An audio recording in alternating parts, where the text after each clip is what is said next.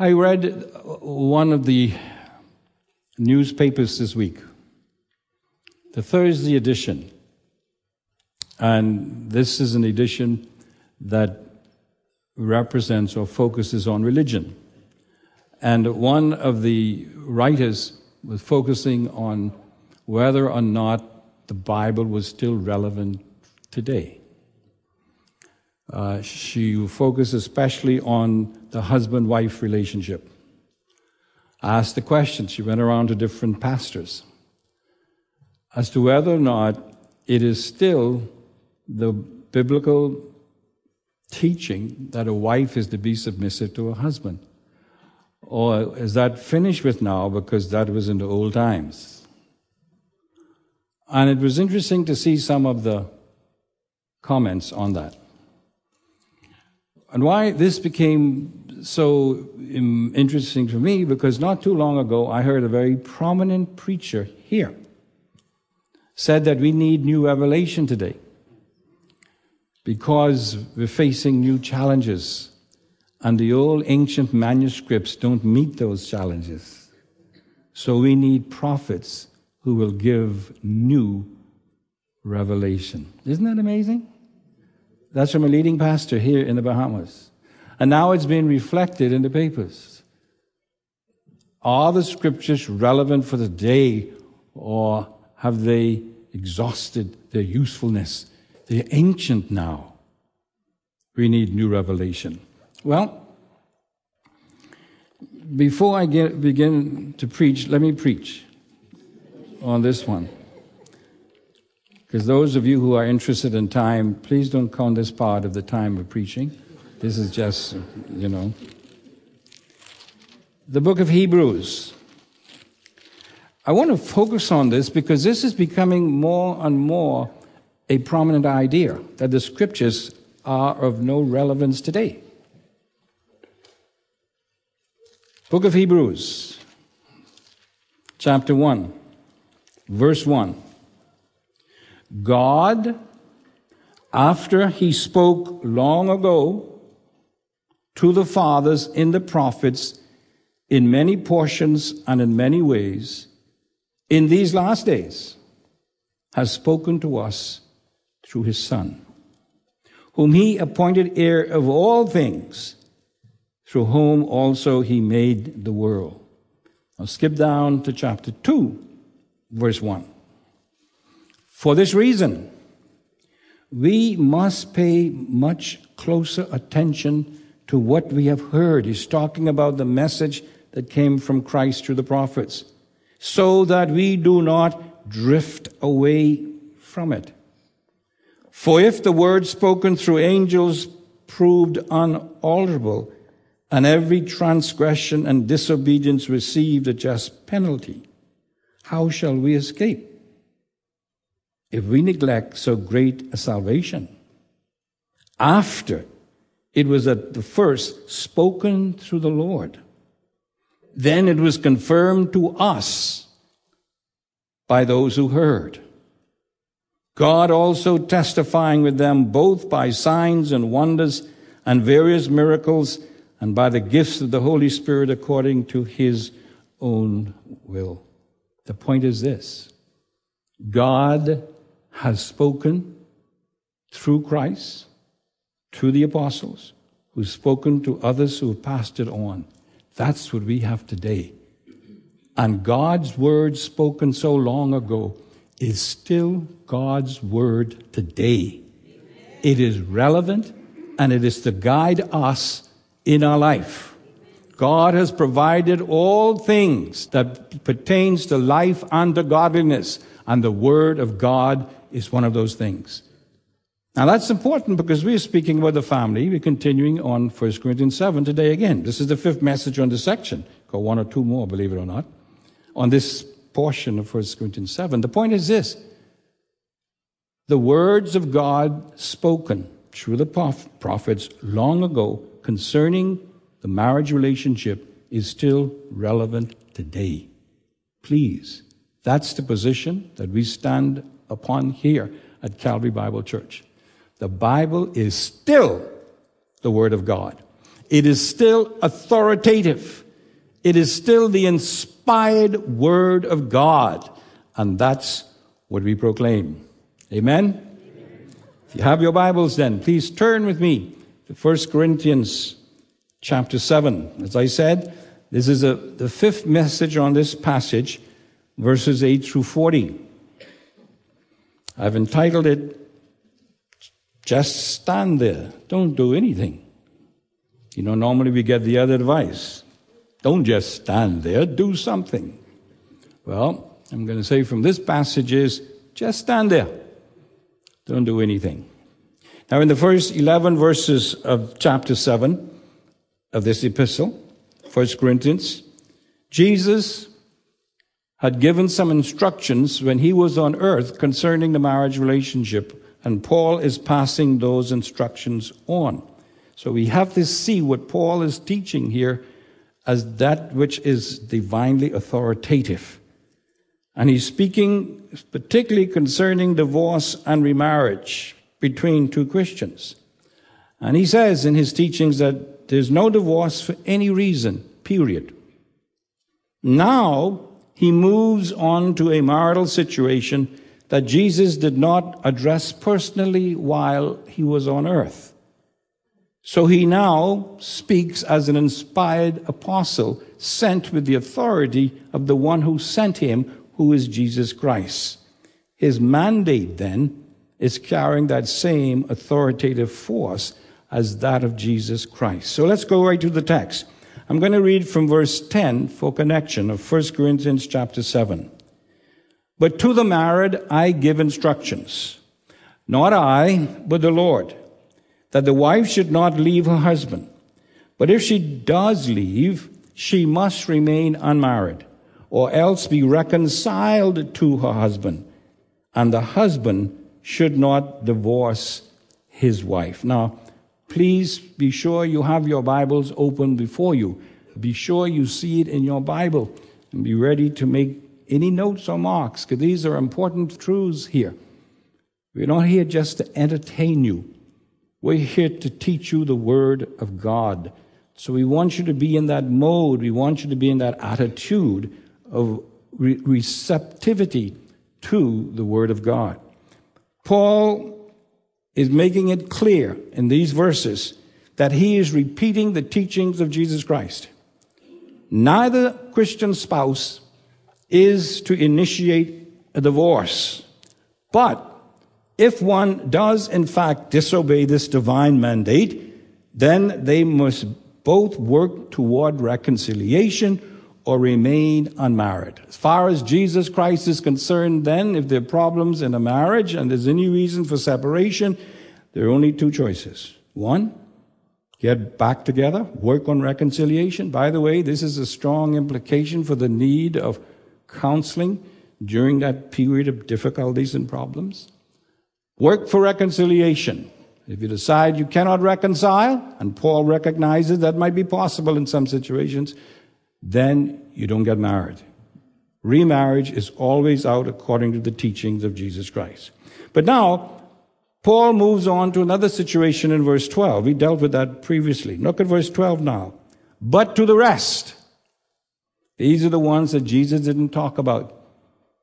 Those who are living with an unsaved mate. This is the individuals that Paul is now addressing. But to the rest, I, not the Lord. Meaning, he did not speak about the matter personally. That's all it means. It doesn't mean that it doesn't have the same authority as Jesus Christ. He's simply saying here that Jesus didn't teach anything concerning the relationship between an unsaved mate or unsaved mates. He didn't teach anything. But now I am doing so as an authoritative apostle of his. If any brother, in context it means any Christian husband, has a wife who does not believe, and she is willing to live with him, let him not divorce her. Strong command here, very specific. And so what Paul is saying here, if an unsaved wife is willing to continue to live with her husband if he becomes a Christian after they're married, And that is probably the situation, because of course the scripture gives commands that a Christian should not be unequally yoked with an unsaved in the beginning. So Paul isn't even addressing that because that's an already established fact, as it were. But now, if it so happens that a person becomes a Christian after marriage, then here are the instructions. If an unsaved wife is willing to continue to live with her husband if he becomes a Christian after they're married, the Christian husband is not to divorce her. And that's a direct command. Everywhere in Scripture, when a Christian is addressed concerning divorce, the command is always the same. A Christian is never to initiate a divorce. That's the teaching of Scripture. He then goes on to give the same instructions to the Christian wife whose husband became a Christian after marriage. Verse 13. And a woman who has a husband who does not believe, if he is willing to live with her, let her not divorce him. These commands, my friends, are clear and precise. No ifs, no buts. These are clear-cut commands. Now, this is the third time the command is given in this chapter, not to divorce. The first is in verse 10. He then goes on to give the reason for this in verse 14. For the unbelieving husband is sanctified by the wife, and the unbelieving wife is sanctified by the husband. Otherwise, your children would be unclean, but now they are holy. Now, this is a very interesting verse here, so we're going to go through it slowly. Divorce was to be avoided, Paul is saying, because the Christian spouse was a channel of God's grace in the marriage. The Christian mate, spouse, is a channel of God's blessing in the home. Now, this does not mean that the unsaved spouse or unsaved children will necessarily or automatically be saved, but rather that they will be in a more spiritually advantageous or blessed situation than if they were in a home where there was no Christian presence. But because the mother or the father is a Christian, then the ones who are not a Christian comes under a special blessing, as it were, under the protection, as it were, the mantle of the person who is a Christian. That's the teaching of the Word of God. Paul then addresses the possibility, and perhaps even probability, that an unsaved spouse would decide that he or she could not live with a Christian spouse, and therefore they would opt to get out of the marriage, they would opt for divorce. This is what I call the second exception clause. You will find that Paul gives several of them when he gives these commands concerning the marital relationships. Jesus gave one. We looked at that except for porneia. Remember that? Now, here's another one. Verse 15. Please look in your Bibles. If the unbeliever, the unbelieving spouse, departs, let him depart. Let him go. A brother or sister, Christian, is not under bondage in such cases. But God has called us to peace. For how do you know, O wife, whether you will save your husband? Or how do you know, O husband, whether you will save your wife? In other words, the idea is that once that unsaved person is under the umbrella of the blessing of a Christian in the home, it's a possibility that they could come to Christ. You must keep that in mind. Now let's spend a few minutes here, because this has posed a problem for many. Many interpret verse 15 to mean that a divorce, or some interpreted abandonment or desertion on the part of a spouse, frees the other spouse from the marriage union, and therefore he or she is then free to marry again. That's how many take this verse. But let's take a closer look at that and see if that is in fact the case. First, remember this. Paul's remarks are addressed only to the case of an unequally yoked situation. That's all. He's only talking about a situation where one mate is saved and the other is not. Not to Christians in general. So if one is not in this situation of being unequally yoked, then this doesn't apply to you. You have to understand that. This is not a blanket statement. This is only have to do with this particular situation. Secondly, the command is only applicable in the case where the reason for leaving is related to the Christian lifestyle of the saved person. Not just because there's some incompatibility, or I don't like certain things about you, I don't like the way you look, I don't like the way you cook, and so on. Or I don't like the way you smell. I walked out the house the other day and I smelled my wife. Well, I say, know something? She looked good, she smelled good, and she feel good. You see?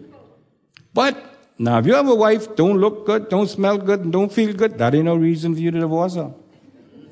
Maybe you need to buy some perfume and get some dress, I don't know, but that's no reason for divorce.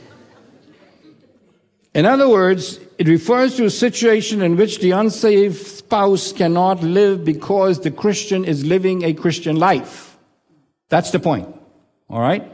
And so you just cannot apply this command carte blanche to every situation. You must stick to the text, the context. In other words, the one who wants to depart are objecting to Christianity, not to any so-called faults or incompatibilities of the spouse. That's important. In such a case, the Christian spouse should allow the separation or divorce to take place in order to maintain a peaceful relationship with the unsaved spouse, with the idea that that spouse could come to Christ. Because it is possible that they could come to Christ even though it might not be in the home if there is that amicable relationship between them. Also, to keep resisting the unsaved spouse attempt to divorce only creates discord and tension between the two, rather than a peaceful coexistence, if you want. Paul says then, to the Christian mate, if this is the case and your unsaved mate wants to leave, even get a divorce, then let them do it. Don't get in the way. Now that's quite a thing. Because some Christians take two positions on this. One says, no way, I'm going to fight this divorce all the way. Others say, hey, no, let them go, but I'm not going to do anything to allow, in other words, to encourage them to do it. They got to do all the work. And this seems to be what Paul is talking about here. But Paul is clear. It must never be initiated by a Christian spouse. Even in an unequally yoked situation, a Christian is never to initiate the divorce. It always must be the unsaved one. Peter, by the way, teaches the same truth. Listen to what he says to the women in 1 Peter chapter 3. He says, in the same way, you wives, be submissive to your own husbands, so that even if any of them are disobedient to the word, they may be won without a word by the behavior of their wives, as they observe your chaste and respectful behavior. Now, I've spoken concerning this text to many Bahamian women. You know what they always tell me? Say, Pastor Lee, this is tough for us Bahamian women. Not to say anything? Not to preach to them? That's what Peter says. Don't preach to them. Live it. And he says, your lifestyle might be the means of winning them to Christ. Now, here's the problem with this passage. It doesn't give a time limit. It doesn't say 1 day, 1 week, 1 month, 1 year, 10 days. He just says, keep doing it. Keep doing it. Keep doing it. Now, every time I come to this passage, of course, I've said it here before, but I want to say it again. I'm always reminded of a couple that we still maintain close relationship with from the time in Racine, Wisconsin, where this young lady came very distraught one time to a prayer meeting that we were having during lunch time, and she came in very distraught. Anyway, she wanted to leave her husband because she says, hey, I'm finished with it. He drinks, he smokes, he cusses, he wouldn't come to church and everything. I've done everything, and I just can't take it anymore. Pastor Lee, what should I do? Now, you know, in times like that, emotionally speaking, you want to give some comfort, peaceful things. But I took her to this verse. I says, I wish I could tell you to kick him out, but I can't do that. Here's what the Bible says. I says, this tells me, Linda, that if you continue to live Christ out before this man, it's possible that he could come to receive Christ as Savior. I remember how she cried and she wept, and she finally says, Pastor Lee, I believe that's God's word for me. I will not get out of the marriage. I will continue to be faithful to my husband. Cut a long story short, this young man was saved in less than 6 months. And he came out of the gate running. He is one of the most committed Christians I have ever seen. And he's still going on full blast. And she always attributes what's happening in their life to this passage of Scripture. God honored her because she honored him and his word. But then third now, by the way, this is what we call living in peace with an unsaved mate. The possibility of his or her salvation is strong when you have that kind of relationship. To use the words of Paul, he or she, even in the unsaved state, is sanctified, set apart for God's special blessing by the relationship with the wife. That's the teaching of the Word of God. Third, the context of this passage, as well as the meaning of the word that is translated under bondage, show that Paul is saying that the Christian spouse is not to hold themselves responsible for the breakup of the marriage in such a case. And the reason why the Christian spouse should not initiate a divorce is because it is possible that the unsaved mate could be saved if they continue to be in a home with their mate, or to be a relationship even outside of the home in a caring, loving relationship. It's possible that the unsaved mate could be saved. Look at the passage. Now, the word for under bondage literally means to be enslaved to or to be obligated to. In other words, the enslavement has to do with an obligation. Now, the ideas of being enslaved to and to be obligated to have a very subtle difference or connotation. If you read the NIV version, they use the words or the term that the mate is not bound. The Christian mate is not bound, thereby implying that the believing spouse is freed from the marriage and therefore is able to marry again. That's the idea you get because of a translating using the idea he's not bound. But if you look at the King James Version, and remember, we're here to learn the Word of God. That's why we're going through this. When you read, I want you to understand what you're reading. And because the Bible is of the nature it is, as far as the versions and the kind of text it comes through at times, we need to be looking at these things. The King James says that a brother or sister is not under bondage or under obligation in such cases. It's important, my friends, to understand that Scripture nowhere indicates that the marriage covenant should be viewed as being under bondage. In other words, these people who say that you are bound in your marriage and you are slaves to your marriage has the idea that marriage is a situation in which you are in bondage. The Bible nowhere teaches that. The Bible always teaches marriage as being as a union established by God based on a commitment and responsibility, sure, but it's never seen as enslavement or bondage. Never. And so to interpret this passage as you're under bondage to mean that one is freed from the bondage of marriage and you can remarry anyone now is contrary to the teaching of the Word of God.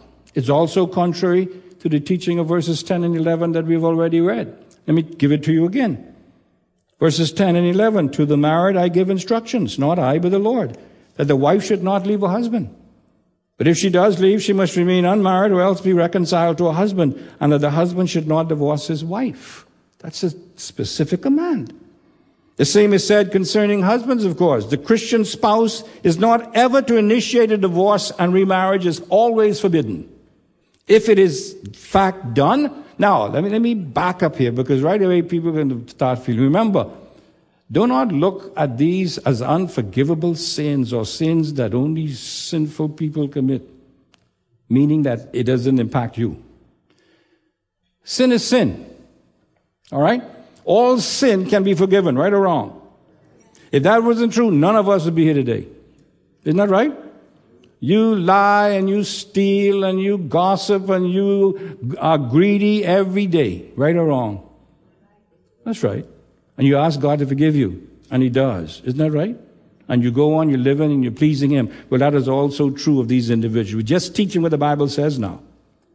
All right, so let's keep that in mind as we go along. Paul repeats this command 4 times in these verses. Verses 10, 11, 12, and 13. Now, all of a sudden, to come down to verse 15 and to say that Paul says, no, you are freed from your marriage, and you do what you want, that'll be a contradiction to all of it. All of Paul's former teaching would be a waste of time, just be foolishness. So you cannot see it in that way.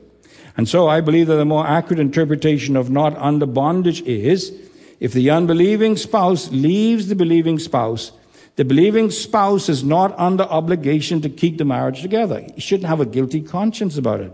However, she or he is not free to chase him out of the house and then to go marry anyone else. Paul is saying that's not the case. However, he says, there is an opportunity if the amicable relationships are maintained for that unsaved person coming to know Christ. The apostle next turns to address the apparent belief of some of the Corinthians that since they were living such terrible lives before they were saved, and they were. We talked about that previously. They said, now because of our lives were so terrible before we came to Christ, then it would be best for them to leave or to give up all of their former relationships or their former social contacts after they become a Christian. In other words, let's make a complete break. My life was so sinful, so terrible before I became a Christian. Now that I am a Christian, I've got to get rid of everything, all of my relationships, all of my contacts. And they included marriage in this. If I was married to an unsaved spouse, then get rid of the spouse. That was their attitude. Paul takes the opportunity to address this philosophy in general, not just marriage. Look at verse 17. Only as the Lord has assigned to each one, as God has called each, in this manner let him walk. And so I direct in all the churches. Now here's the overall divine principle.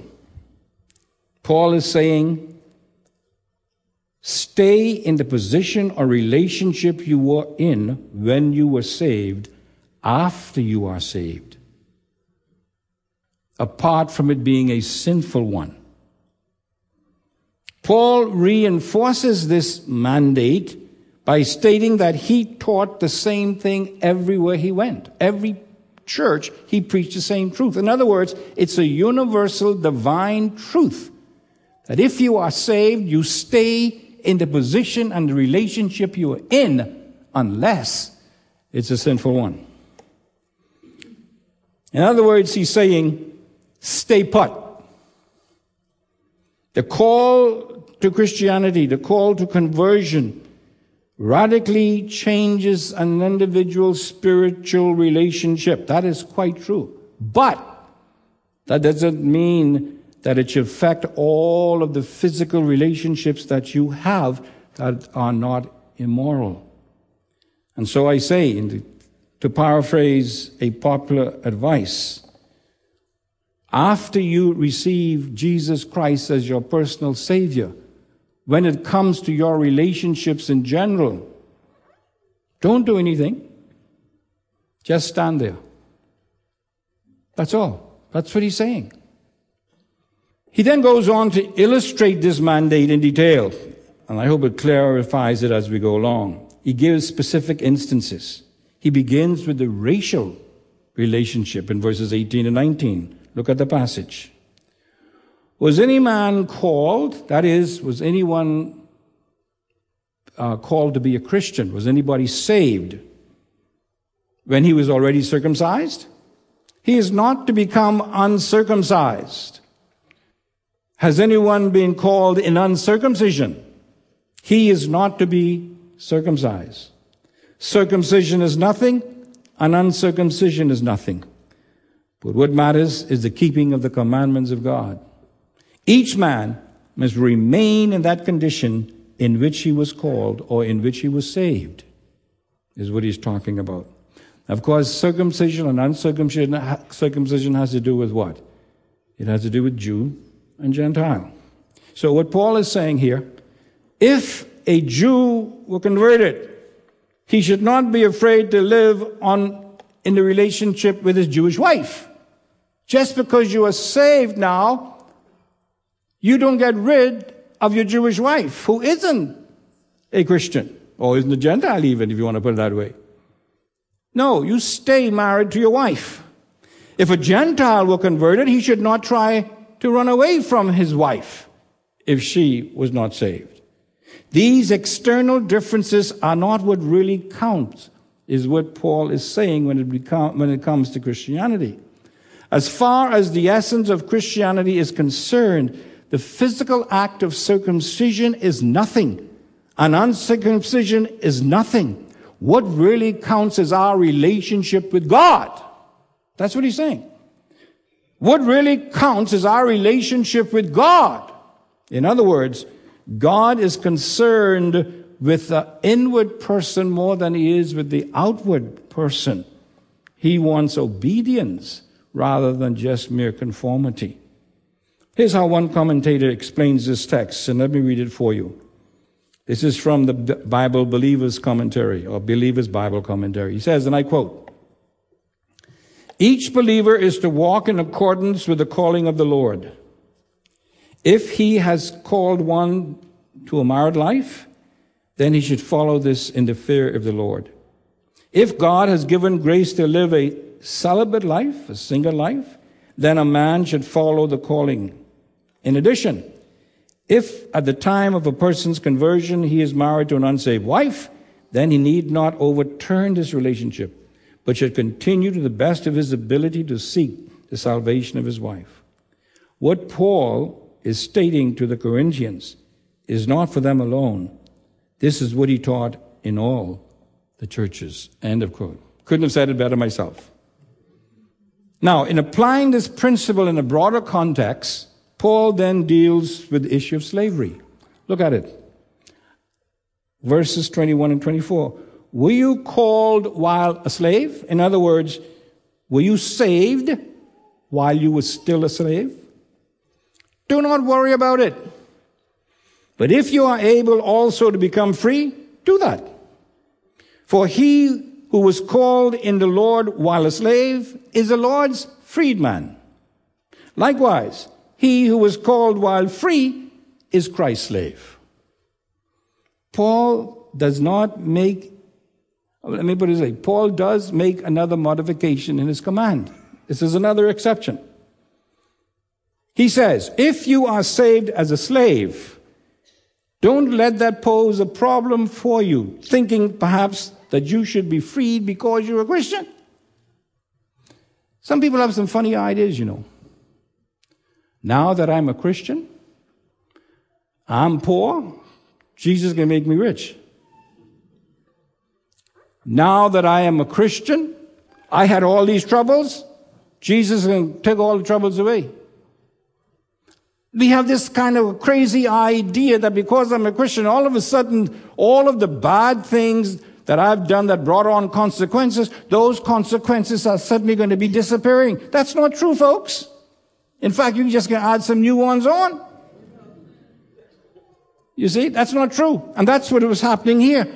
They were just thinking, now that I'm a Christian, boy, everything can be changed, so I'm just going to give up everything and just grab on to what I believe is best for me.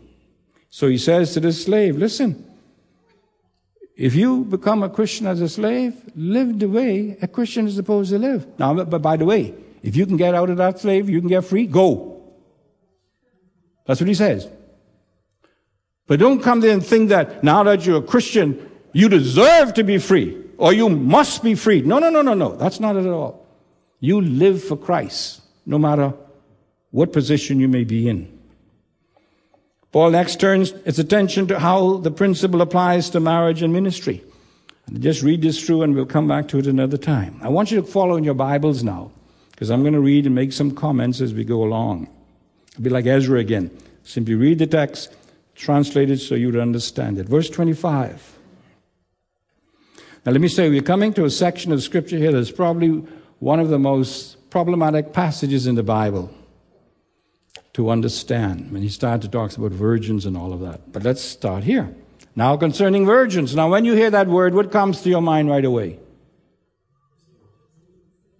Well, singles who have not had any relations, right, normally. But you know, you have virgin men too. Most people, when you hear virgin, you only think of a woman, right? I'm saying that because as you read the term virgin in this passage, sometimes he's referring to virgin men as well as virgin women. You understand what I'm saying? Right away, that'll help to get some of the cobwebs out from your understanding this passage. Now, concerning virgins, it's better to see that as meaning the unmarried. Although he's applying it to women, he's talking about those who are unmarried. All right? I have no command of the Lord. In other words, Jesus doesn't talk about this. Jesus was a wise man. He said, I ain't getting myself in that trouble. I can let Paul take care of that one. I have no command of the Lord. In other words, no direct teaching by him. But I give an opinion as one who by the mercy of the Lord is trustworthy. In other words, you're saying, I speak as a divinely authorized apostle of Jesus Christ. Someone who can be trusted with the authority invested upon him. Verse 26.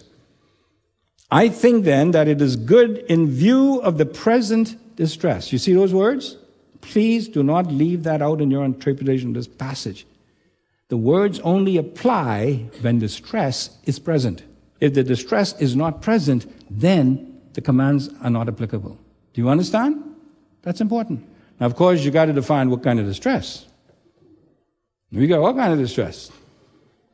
We got economic stress. We got emotional stress, sexual stress, work stress, all kind of stress. But in Paul's case here, he was probably talking about persecution that some Christians were facing, but not only that, other kinds of pressures as well. I think then that it is good in view of the present distress, let's say in view of the present negative conditions, that it is good for a man to remain as he is. In other words, stay put. Remain as you are. Don't do anything. Just stand there. Are you bound? Meaning, are you married to a wife? Do not seek to be released. Don't get a divorce. He's trying to illustrate what he means when he says, stay where you are. Are you released from a wife? In other words, are you a widower? Don't seek a wife. Don't seek to get married. Stay put. But then he goes on. Here's another exception.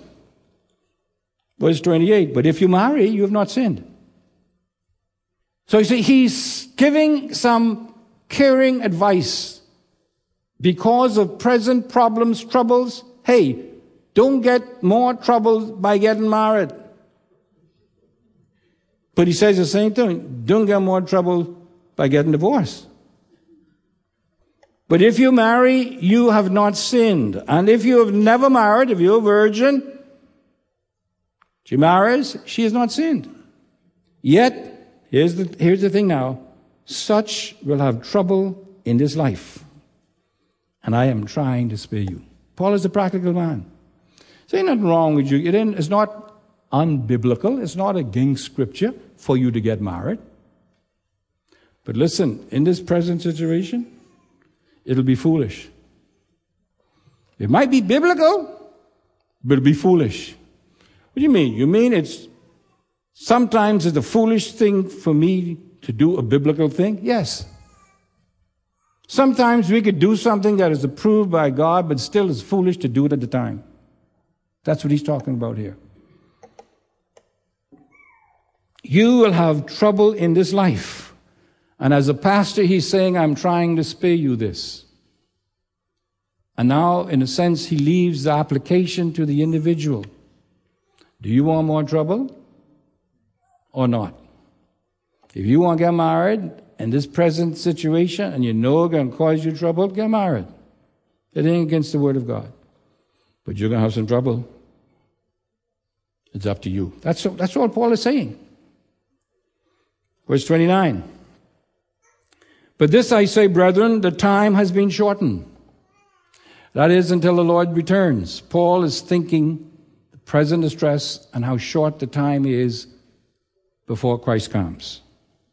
So that from now on, those who have wives should be as though they had none. Now, unfortunately, we got a lot of men living like that now. We got some wives, too, living like they ain't got no husbands, as well as some husbands living like they ain't got no wives. And they're not doing it because they think the Lord's going to, they're just not doing it. But Paul is referring to something else. He's trying to explain what he means to say, hey, what is priority now is not your happiness. What is priority now is not what you do for yourself. What is top priority is what you do to honor the Lord in your life. That's what he's getting at. I like what Dr. Harry Ironside says about this verse. Let me quote him. Dr. Harry Ironside says, everyone is to act in view of the fact that the time is indeed fleeting. The Lord's return is nearing, and no consideration of personal comfort is to be allowed to hinder devotion to the will of God. And that's what Paul is getting at. Paul is encouraging these Corinthians to commit their lives to serving the Lord to the fullest extent possible. And he's saying now, I'm trying to show you that if you really want to do that, there's some things that you shouldn't do, even though you're allowed to do it. You know, a lot of people talk about freedom. They have a freedom to do this, and I have the freedom to do that. And therefore, they can do whatever they want. But you know, the Bible also tells us we have the freedom not to do those things that we have the freedom to do. You know that? We have the freedom not to do the things that we have the freedom to do. It goes on with this quote from W.E. Vine. The meaning is not, of course, that the married man is to refrain from behaving as a husband should, but that his relationship to his wife should be entirely subservient to his high relationship with the Lord, who is to have the first place in the heart. He is not to permit a natural relation to obstruct his obedience to Christ. That is what Paul is talking about. And that is the real message of this text. Nothing in this life is to distract our attention away from honoring God, from serving Him in our life. He should always have top priority. In all of our choices, that should always be in the forefront of our minds. Am I honoring God through this choice? Is this choice going to allow me to take away from my serving God? Or is it going to enhance my service for God? Is it going to distract from my honoring Him? Or is it going to enhance my honoring Him? He says, and that is true of all relationships, husband, wife, children, work, whatever it is. Our top desire should be always to honor God. That's what he's saying. The detachment, in other words, from temporal matters should characterize all Christians. But it becomes very complex to do that when we're married. That's what Paul is getting at. We want to be detached from temporal things. That Paul says a soldier doesn't get involved with business to keep him away from his responsibilities as a soldier. Same thing with a Christian. A Christian shouldn't get involved in activities that would keep him away from honoring God in his life, from serving God. Sometimes God blesses people and gives them more than they need. And they take that excess to buy things that keep them away from the God who gave it to them, rather than using it to bring them closer to God. It's amazing how that happens. Thought I want a new car. Boy, this car drive nice. I can't drive this car on Bay Street in the day, too much traffic, so I can wait till Sunday.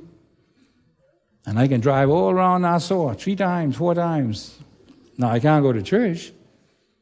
Now, that's an outside argument. But I'm just trying to say, God blesses us with things many times, and we use the very thing God blesses us to keep us away. And so we get all kinds of excuses now how we could worship God. We could worship Him anywhere. On the beach, on the boat that He gave me. You know, I ain't got to come here. I could go there. I don't have to come out on Wednesday night. I don't have to do any of these things because, you know, God has made it possible. I could fly away anytime I want to go.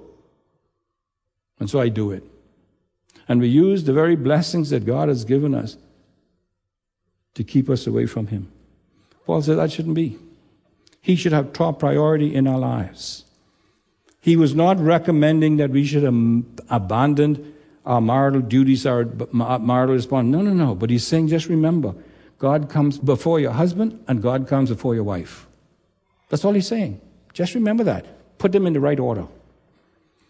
He was calling instead for commitment to eternal matters and a corresponding detachment or separation from anything, any institution, any value, any substance of this world, which is passing away, he says in verse 31. All of these things that we put time in, that takes away time from God, they're going to pass away. But our relationship with God will not. All the other relationships, all the other activities, all the other business and such, everything, they're going to go away. And if you're going to spend all your time making all this money, but it keeps you away from serving God or spending time with Him, you're building your life on the wrong relationships. That's what he's saying. Verse 30, he says, and those who weep as though they did not weep, and those who rejoice as though they did not rejoice, and those who buy as though they did not possess. And that's the way you say all of our experiences of life, whether they're sad, whether they're joyful, whether they're good, whether they're bad, all the material things of life, none of these should be given priority over eternal things. Everything must be given second place as we endeavor to buy up the opportunity to serve God while it is still time. Friends, time is short. Time is short. One of the things we say today, we're just talking with someone today, but we've got so much things to do. I ain't got time for this. I ain't got time for that. We should never say we don't have time to worship God. We should never say we don't have time to serve God. That's what this passage is all about. Why? Because all of the other things are temporal. Look at the verse 31. They're passing away. They're gone. But our relationship with God will go on. Someone has said the only 2 things that are eternal. I disagree with that. I think some other things. 2 main things that are eternal. People and the Word of God. And that is true. But you know something else is eternal? Our relationship with God. That is eternal. And therefore, we should do everything we possibly can to enhance that relationship right now. That is what Paul talking about. Look at verse 31. And then I'll close. And those who use the world as though they did not make full use of it. For the form of this world is passing away. Now, some of you might think that I don't want you to have fun. Don't go on the boat, don't go on. That's not true. If I got a break, I can go on the beach even if it's a Sunday, Lord's Day. Now, I know you think I'm a heathen, but I'm just trying to make a point here. No, I'm not saying we shouldn't enjoy it. Paul is saying here that there's a legitimate use of worldly things. That means things in the world. There are your legitimate use of these things. But Paul is warning us that while we may use them, we shouldn't abuse or misuse them or let them use us. That's what he's saying. In other words, we should not live for food. I know you think that's what I live for. No. We should not live just for food or for clothes or for pleasure or for things. Now, we need clothes, we need food, we need things. But they should not become the God of our life. Marriage, property, commerce, political, scientific, musical, artistic activity have their place in this world, and we should enjoy them. But if they become a distraction from our serving and worshiping God, then they become our gods. That is what Paul is saying.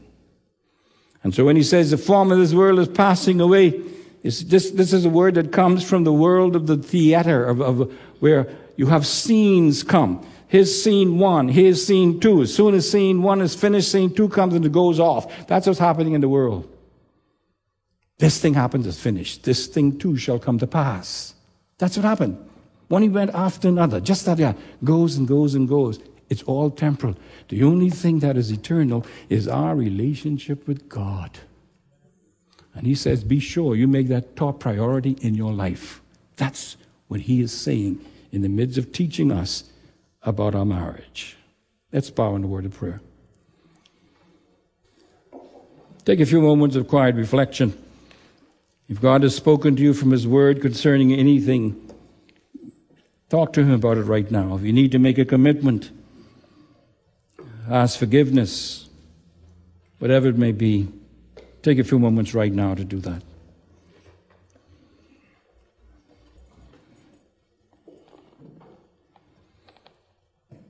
And so the message from this text actually boils down to something that perhaps you might say is not related to our marriage, but it is.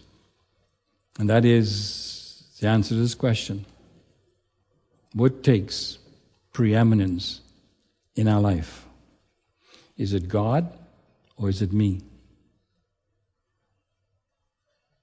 If I'm involved and interested only in doing things that help me, that enhance me, that makes me feel happy, makes me feel good all the time, but is distracting, taking away the times that I could spend with my God or serve him or worship him, then that becomes my God. Paul says, let's put our priorities right. Let's seek to honor God above ourselves. Let's seek to make him happy more than making ourselves happy. Father, thank you for your word. May we draw upon the power and the strength of the Holy Spirit to apply whatever you've said to us today for your glory. And all of God's people said, amen.